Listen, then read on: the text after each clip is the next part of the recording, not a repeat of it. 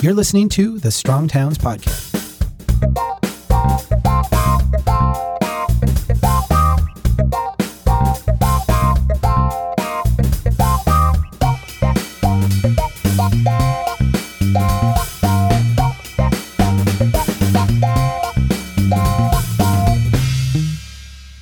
Richard Florida, professor at the University of Toronto, co-founder of City Lab, author of many books, including Rise of the Creative Class. Welcome back to the Strong Towns Podcast. Oh man, it's always great. Just absolutely great to be with you. And it's great seeing you. It's been way too long, Chuck. It has been. It's fantastic to see you. You are one of the people that I follow on Twitter. You had an interesting thread the other day that went back to the creative class. And it occurred to me as I'm reading this that I'm old enough now to recognize how radical what has really become like a mainstream notion, the idea that talent attracts industry. Can you take us back to when you wrote The Rise of the Creative Class and how unorthodox and really crazy the supposition you put forward was? I was working on that book more than 20 years ago. Sure. We've kind of come full circle. I mean, in what was considered just insane then, has become absolutely normal now. And this idea that talent is the driving force in economic development, urban, regional, rural, suburban, Chuck, that was seen as nuts. So what I was doing is I was basically trying to make sense of what I was seeing in Pittsburgh. And it's very interesting. I was talking to kids at Carnegie Mellon where I taught, and they kept saying, I don't want to live in Pittsburgh. Guess where they wanted to go? It wasn't the Bay Area. It wasn't New York. It was Austin, Texas, kind of the hot spot today. Sure. And that book is really, if you read it closely, is really my comparison of the city I love, Pittsburgh, which I thought had wonderful industrial texture and neighborhoods and great rivers, and kind of Austin, a place that was hot and boiling and rained a lot and didn't have any of those rivers. It was lovely. And my kids from Carnegie Mellon, these software engineers and business students, were going from Pittsburgh to Austin. I wanted to understand why. So I puzzled over this a lot. I had no easy answer. And one day it came to me that my whole field had studied something very basic. The mechanism of economic development in my field of urban and economic geography or urbanism was where firms locate or where firms create a cluster, that creates jobs and people move. Of course, that wasn't happening in Pittsburgh. What was happening is my kids were going to places like Austin because they were interesting places to go and they had lots of good jobs and they felt there were lots of exciting things to do and they could ride a bike, they could go out at night, all these kind of cliches now. And so I said, it's people location or talent location that mattered. And like, if you read the reviews of that book, they're really different than the criticism of my work today. It's like, Florida has lost his mind. He doesn't understand a chicken from an egg. People go where jobs are. Cities will never come back. He's completely bonkers. As soon as the next economic, financial, whatever crisis comes around, all of these people who he thinks are going to cities like Austin and Seattle and San Francisco and urban areas will go back to their suburban jobs. My big error in that book is that as I listened to some of that criticism and I completely underpredicted the force and velocity and ferocity of the urban revival. So now we're like full circle. And even though there's a big issue of will cities grow, will cities decline, will suburbs grow, will people move to new second and third tier metros? There is no question in anybody's mind that where talent goes, that's where economic development goes. And that's why people are so focused on competing for remote workers today. Right. I want to get your insights on what's going on. I think what we would call the superstar cities in North America, the New York City, the San Francisco. I just read an article this morning about how Zillow searches from those zip codes of places like Miami, Austin, Atlanta are way, way up. There are people I am friends with in these places who are pushing back on this. I realize I'm asking you a big question about migration, and I'm more asking you to react to what you see going on now than to predict the future. But what do you think is happening in these places that have been plagued by unaffordability, lots of issues, but yet have been the places that have attracted that talent over the last couple of decades? You know, there's just a lot of noise in the environment now. We're still in a pandemic, although rapidly coming out. I mean, the number of people I know that have been vaccinated already is just mind-boggling to me. And so, look, you know, we're in the United States, which is different than most other places on the planet. We're going to be coming out of this thing clearly by summer. I never really actually devoted any attention to the role of pandemics in shaping urban life. Not as an undergraduate. That would be a very niche specialty. Yeah. 40 years in this and never really thought about it. And if you look back, there were pretty horrific plagues in Europe, the Black Plague, the bubonic plague, the cholera epidemics. Some of those plagues in the Middle Ages killed off 40 to 50% of the populations of some urban centers in say, Italy. They didn't really damp down the arc of urbanization. When I talked to Ed Glazer about this, he's like, and he's writing a book now on the survival of the city, which is kind of interesting follow-up to Triumph of the City, right? Right. He says, way back when, before Christ, there were some really vicious plagues that kind of derailed urbanization for a while. But at that point, a fractional percentage of humankind was urban. We're talking about an arc of urbanization which has gone from 5% of the world urbanized, say, 2 centuries ago, to 10 or so percent of the world urbanized a century ago, to now well more than half of the world urbanized, and projection is, 3/4 of the world urbanized in another 50 years, half century to a century. So, look, this thing isn't going to damp down the arc of urbanization. And anyone who writes off New York or London really needs their head examined. The smart people will be buying up property. And, the death of New York and London has been predicted in the past 20 years, at least 4 or 5 times. The 2001 tech bubble, 9/11, certainly New York was going to be dead and nobody was going to go there, or the threat of terrorist attacks. Certainly after 2008, when I wrote this Atlantic cover story on how the crash will reshape geography. And basically my editors wanted me to write about how London and New York would collapse and how the financial markets would move to places like Charlotte. And I said, Bupkis, New York and London will come back stronger. I, again, under-anticipated how strong they would come back. And look, London and New York have survived far worse than this. London, my dad was there, stationed in World War II. London survived the bombings and the Blitz. Look at Berlin. Let's just take Berlin. Right. Berlin has survived fascism, a freaking bombardment, occupation, partition, and it's still one of the 3 or 4 best cities in Europe. So you're not going to kill off New York or London. They may get younger. They may get more affordable. People who didn't want to be in those cities, these kind of suburbanites who went there because it was shishi and they could live in gated communities, gated luxury tower, they'll leave. But I fully expect superstar cities will get better, more affordable, more creative, and better. And I think it's just nuts, these people who are saying it will destroy London and New York. There's the fog of the pandemic. And by the way, I just think there's a lot of anti-urban sentiment in America. It just comes out. Every time you can poke fun at urbanism, you will, and predict it's down. And the other thing I think that's going on, and, I'm talking to you right now from our winter place in Miami Beach, where we came. The kids are in pod school. Life is kind of bizarrely in kind of a different kind of normal. So I'm watching this happen in Miami in real time. And a lot of what's going on, I think, is very high net worth people in real estate, finance, and tech who are very right-oriented, who are very conservative, and never liked New York and San Francisco to begin with. Always kind of disliked, had a very strong distaste for progressive politics.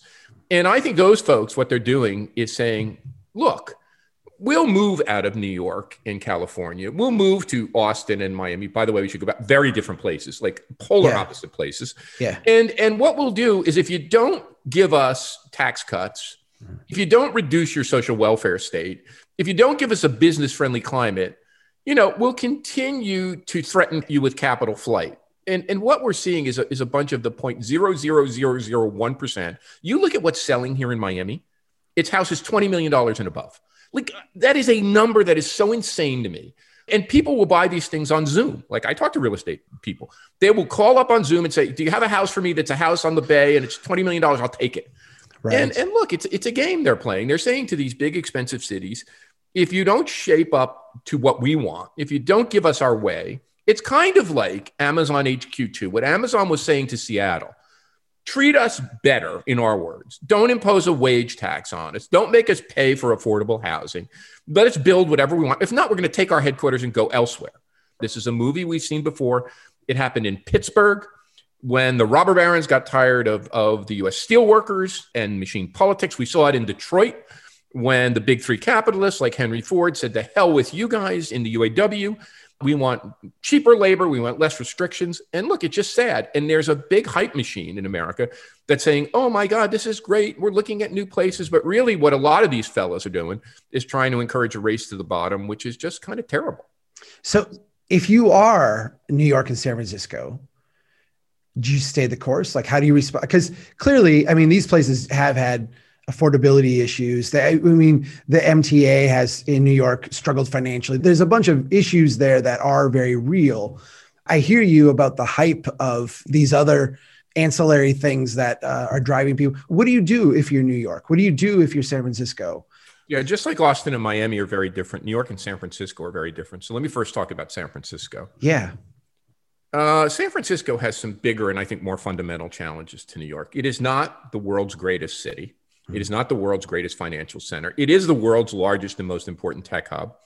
By the way, that tech hub has long been not in Silicon Valley. The migration of tech startups out of Silicon Valley to San Francisco, which is San Francisco, the city, which is the dominant startup center. Silicon Valley has Apple and Facebook and Google and big headquarters. So it's downtown San Francisco that's been the incubator. To my mind, San Francisco could go one of two ways. It can either grow up and become a real city, what means a bigger city with denser development, bigger buildings, more building, more transit. It could become more like New York or London, or the risk is, I think it becomes sort of like Pittsburgh or Detroit. The risk I see, the downside risk, I'm not predicting this will happen. I don't think it will happen. San Francisco is quite beautiful. It's surrounded by the wine country. It's a waterfront community. It has a high level of natural and urban amenities, some of the best food in the world. But it does look to me more like something that could go the way of Pittsburgh or Detroit, a dominant industrial cluster or economic cluster that has its moment in the sun, so to speak, and declines. I don't think that will happen, but it could happen. New York, I have no worries about. It will face some fundamental tax challenges, fiscal challenges, challenges with transit, but it will remake itself. I put the challenge to New York similar, but not as bad as the challenge of deindustrialization. New York was one of the manufacturing capitals of the world. It survived widespread deindustrialization and came back as the world's leading center of finance, technology, one of the world's leading centers of technology, media, entertainment. But they're very real challenges. I'm trying to help. I've been writing a report that says Pinsky on sort of how New York can recover. It's been taking a long time because the challenges are, as you said, very big. Let me phrase it this way, and I think you nailed it with affordability. What is New York really suffering from when you think about it? Too many people want to be there, right? That's the problem. And let me put it this way. I have 2 kids. Yeah. A lot of my friends have 2 and 3 kids. If you ask them where they'd really like to live, I'll bet you 90% of these people or 75% of these people would say, I'll live in Tribeca, Chelsea, the Village.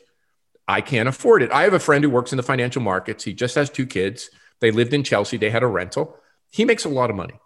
He's like, I can't afford the lifestyle my family wants in New York City. So I'll move to Charlotte, Miami, a Westchester suburb, a New Jersey suburb. If I said, I just said to folks in New York City, if you want to know the problem, if New York City is affordable to families, they'll move there. It would be for many people the first choice. The problem is to get an apartment that has the space that most families desire. New York is not in the cards. So that's why they move. So New York has a big affordability problem. It has a tax problem, which is only partly of its own making. And look, this is the vexing one to me. I don't have an answer here. If you're Joe Biden, do you restore the SALT deduction? And let me tell you the 2 sides. The SALT deduction, for folks listening, is the ability to deduct on your taxes, your federal taxes, state and local tax deduction. As someone who lives in Canada, I can deduct my Canadian taxes from my US IRS tax return. But if you pay state and local income taxes in New York or California, which are 10 to 15% of your income, roundly speaking, I don't have the exact number at my fingertips. Right. You can no longer deduct them because Trump stuck it to those cities, right? Trump said, I'm going to stick it to you progressive cities. Mm-hmm. Now the question is, do you restore that ability to deduct that? On the one hand, many progressive economists say no. That is a regressive tax. That why would you give rich people a tax benefit to live in expensive cities? On the other hand, the people who manage those cities, who happen to be on the political left, say we need that in order to survive. What I think it means is that these cities need a new revenue tool. Right. That this revenue tool that presupposed that business and people needed to be co-located. I think what remote work does is break the back of that. And, I wrote about this. The people who are most likely to take advantage of remote work aren't you and me, although we might. Right. And the 10 or 20 or 30% of us who do knowledge work, the people who are most likely to go remote are the CEOs and the business owners and the financiers. What we're seeing in Miami is not the relocation of remote workers like us. We're seeing the relocation of the 0.00001% who are saying, I'm not going to pay the New York City taxes. or the San Francisco taxes. I'll leave my teams in New York, San Francisco, wherever, and I'll relocate. By the way, I just have done a lot of Zooms lately. When I go on a Zoom with a technology company or a real estate development firm or a financial firm, what I find is this. There is a huge cluster of workers in New York. Some of them have moved to Brooklyn or the suburbs of New Jersey, but in the New York metro. There's a huge cluster of workers in the Bay Area. And then there's like one person in Miami, 3 people in Austin, a person in Bozeman, a person in Tulsa, a person in Bentonville. Like the clusters of work are still in those big cities. We brought up Austin, and you said Austin, Miami are 2 different stories. If Miami's the 0.001% buying, sight unseen, $20 million homes, which is a bizarre concept to ponder. What's going on in Austin? Because Austin has been this very strange growth machine for a long time. You've got Elon Musk moving to Austin. You've got, all the hype of this is kind of like the Silicon Valley escape valve. Is this a lot the same thing, or is there something fundamentally different? Let's compare the two, Miami and Austin. First of all, I love Miami. I love Miami Beach. I didn't think I would. What happened is we moved to Toronto, and Toronto's really cold in the winter, like really, really cold. So my wife and I decided we needed a winter getaway place. And many of our Canadian friends, believe it or not, have a place they're called Snowbirds. So we picked Miami Beach because it's close to a great airport. I could commute back to school whenever I needed to. The kids and my wife could stay here. And we ended up falling in love with the place. And until recently, it didn't have any of this. It was just a lovely winter getaway. Miami, by the way, if you look at my numbers, the creative class has probably the lowest percentage of the knowledge professional creative class of any major metro save for Las Vegas. So it is a place that is a hospitality, tourism, and service-driven economy that has, because of the hard work of good friends of mine like Matt Hagman, who was at the Knight Foundation, is now at the Beacon Council, our kind of big chamber, and others, it began to develop a small startup ecosystem in an area of the city that was an arts and cultural area called Wynwood. And what's happened, of course, is that we've now seen this influx in the past year, really. I think partly prompted by this lack of a SALT deduction, partly prompted by the right-wing reaction to progressive cities, of high net worth real estate, finance, and now right-wing libertarian conservative techies and VCs from the Bay Area. So that's different. This is the invasion of the 0.001%. Austin has been America's leading tech hub with San Francisco for as long as I've been sent in it and writing on this. When I wrote The Rise of the Creative Class, the 2 leading tech hubs in America, in terms of the percentage of the creative class, rankings on my creativity index, were the San Francisco Bay Area and Austin. Austin is an overnight sensation that has been 35 years in the making. I began to visit Austin in the late 1980s. There was a guy named George Kosmetsky who had been a Carnegie Mellon professor, left Carnegie Mellon, went on to make $1 gazillion, left university life, but later founded the IC Squared Institute and began working and using money to attract these big federal installations like Sematech and MCC. So the Austin story is a 40-year overnight sensation. And it is sort of, aside from Silicon Valley and San Francisco and Boston, it's sort of a parallel with Seattle as the next best tech hub. And it's a great place. It's the place where 20 years ago, my students at Carnegie Mellon wanted to be. My students at Carnegie Mellon, or MIT students, are not wanting to flock to Miami. I love Miami, but it's a place that's very different. It is not the kind of place that attracts engineering and technical talent.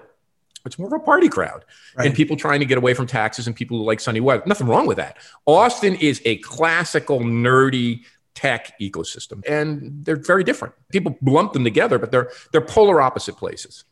What right now, when you look at the Torontos, Minneapolis, where I'm, very near, cities like Kansas City, what would you be saying to places like this that are, in a sense, I think, still stuck in 2 different worlds? The one world is the pre-rise of the creative class world, where, if we can just get that new, if it's Amazon H2 in, or if we can get the big business to move here, but are also, I think, have for a while now dabbled in the, how do we become a great place? How do we become a place that people want to be?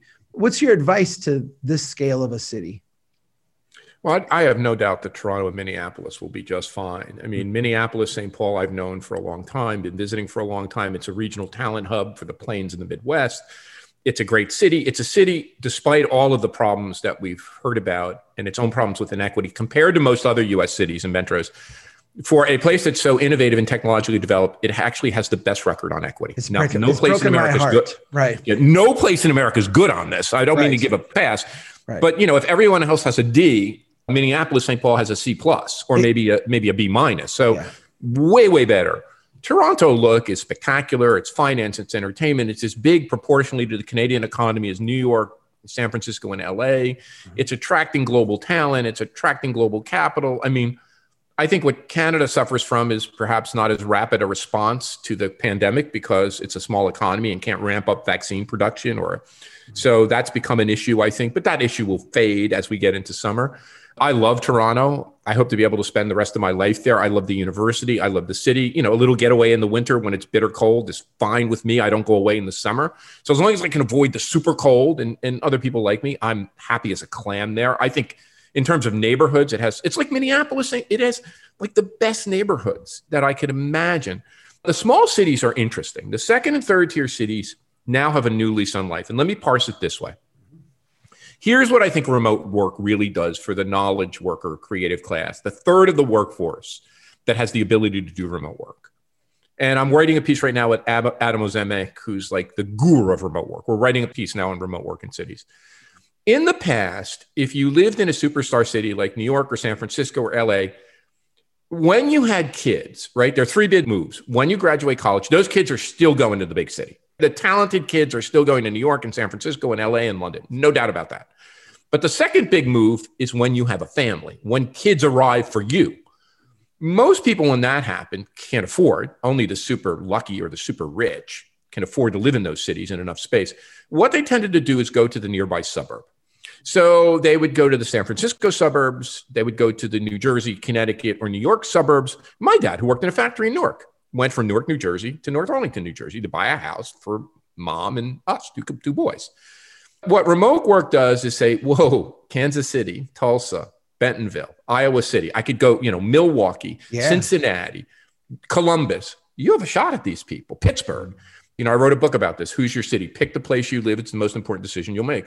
Remote work gives the knowledge worker a bigger portfolio of choices. And then you have really smart cities like Tulsa, where I work with the George Kaiser Family Foundation, that says we are going to proactively recruit remote workers. Now, Bentonville, where the Walton Family Foundation is headquartered, has figured this one out. So there is this move of these second and third tier cities. And at the same time, when I visit, not just Minneapolis, which has always been a great city, when I go to Bentonville, Tulsa, Kansas City, I can go down the list, Milwaukee, they have better amenities now than most of the superstar cities. They have better coffee shops, better restaurants, better co-working spaces. Why? Because those cities are more affordable. So young chefs, young entrepreneurs, young people who want to develop real estate flock to those cities because they're more affordable. So yeah, I think a subset of those cities, and as much as both of us may have been a critic of Amazon HQ2, look at the HQ2 short list. If you want to understand the rise of the rest, it's Indianapolis, Nashville, Pittsburgh, Denver, Austin. I could go Indianapolis, Miami. I don't think Minneapolis is on it, but it should have been on it. And you add a few more places like Minneapolis, Tulsa, Bentonville, you're going to get to about 24 rise of the rest cities. And then small places like Bozeman, Jackson Hole, Park City, Utah. And then you'll add in the college towns like Ann Arbor, Madison, Iowa City. But pretty soon, if you're up to 50 places, you're up to a lot. And then there are a lot of places that just aren't competing very effectively. So I think what happens is you get a few more winners in this new era of remote work, including second tier cities in rural areas, and you get a lot more losers. And this necessary connection between where you work and where you live is broken, but it doesn't lift all boats. I know that you and I both are very empathetic to the suffering that people have had during the pandemic. But I also look at you and you look good, man. You look healthy. You look happy. You and I have both been fortunate enough to travel a lot, but also to be now the last 10 months home with people in a place. Can you just close out a little bit by talking about maybe the quality of life change that more and more people, I think, might be able to experience with remote work and with the kind of new America we've seen? So let me talk about both sides of that in turn. Mm-hmm. Yeah, this has been in many ways the best time of my life. I have a 3 and a 5-year-old girls who I adore. I was traveling all the time. I was never heavy, but during this pandemic, I took up much more active exercise. I lost 25 pounds. I eat better. I stopped drinking. Not that I ever was a huge drinker. I stopped drinking. Now I'll occasionally have a glass of really good white or red, like maybe once a week. But for the months of the pandemic, I think because I was nervous, right, about it wasn't conscious, but I think I was really nervous about going down the road of self-medicating. Started to eat better, started to exercise more. I'm the fittest I've ever, and I'm an older father. I'm 63 with young kids, so I better be fit and around for them for a while, as long as I can be. And so I've gotten to know my girls. I've gotten to know my neighborhood, especially in Toronto. You know, I live in an area that's a lovely neighborhood, but was a bedroom. It's an urban neighborhood, a mile from the core, but a lot of the men would go to work. Now that most of us are at home, knowledge working, remote working, I've gotten to know my neighborhood. I've gotten to know the ravine trails. I've gotten to know the cycling. Like, oh my God, it's just been heaven. If the 0.001% are able to take the most advantage and make the most money and have the most locational choice, the next third of us, I call them the creative class, call them what you want, the privileged third, have the ability to change our lives and to make better decisions and find wellness and health and work from home and spend time with our families. That means that at least 66% of Americans are really screwed. Yep. And so I think the big thing from this pandemic, you know, the last pandemic, the 1918 Spanish flu, was followed by the Roaring 20s. Here come the Roaring 2020s. Here they come again. And what's going to happen is these geographic and socioeconomic divides are going to widen. You know, Black and Hispanic people are 2 to 3 times more likely, or 5 times more likely to get COVID, a couple of times more likely to die, several times more likely to be hospitalized.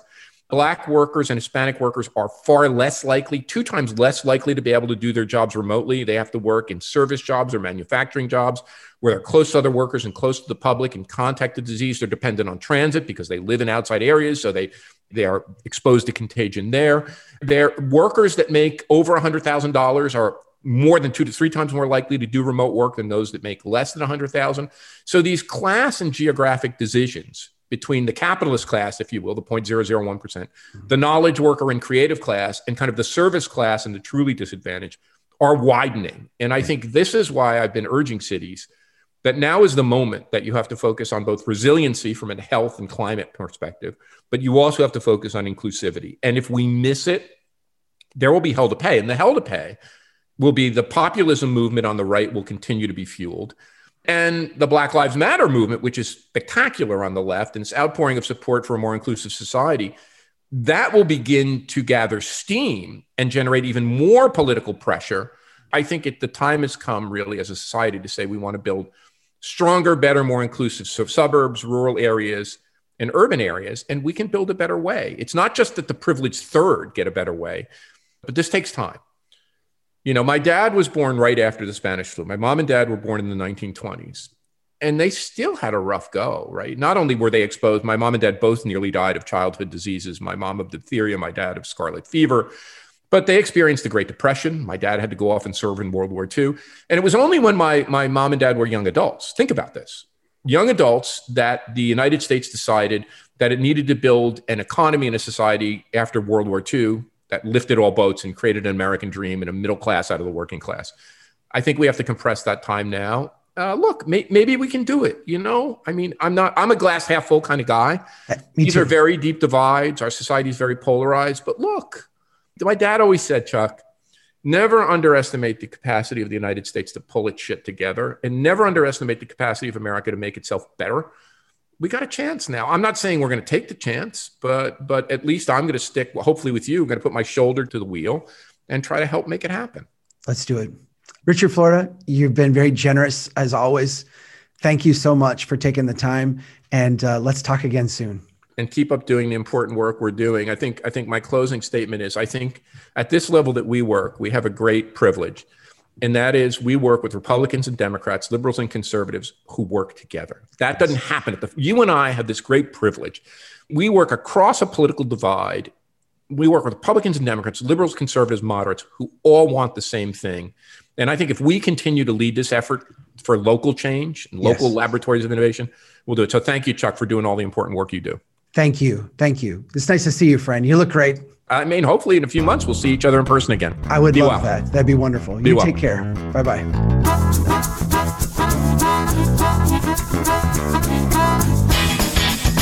Taking risk is a necessity to becoming rich. It's also a necessity to go bankrupt. Bill, Bill, Bill, Bill. That's the story. They know that America's one big pothole right now. Just to echo what you said, there are no silver bullet solutions. Chuck Marohn, this has been fascinating. Who made the city? The window is not always open, but if nobody's pushing, then once the window opens, there'll be no chance to go through. I like you. I like your vision of the world. The United Nations Earth Summit, Agenda 21. Yeah.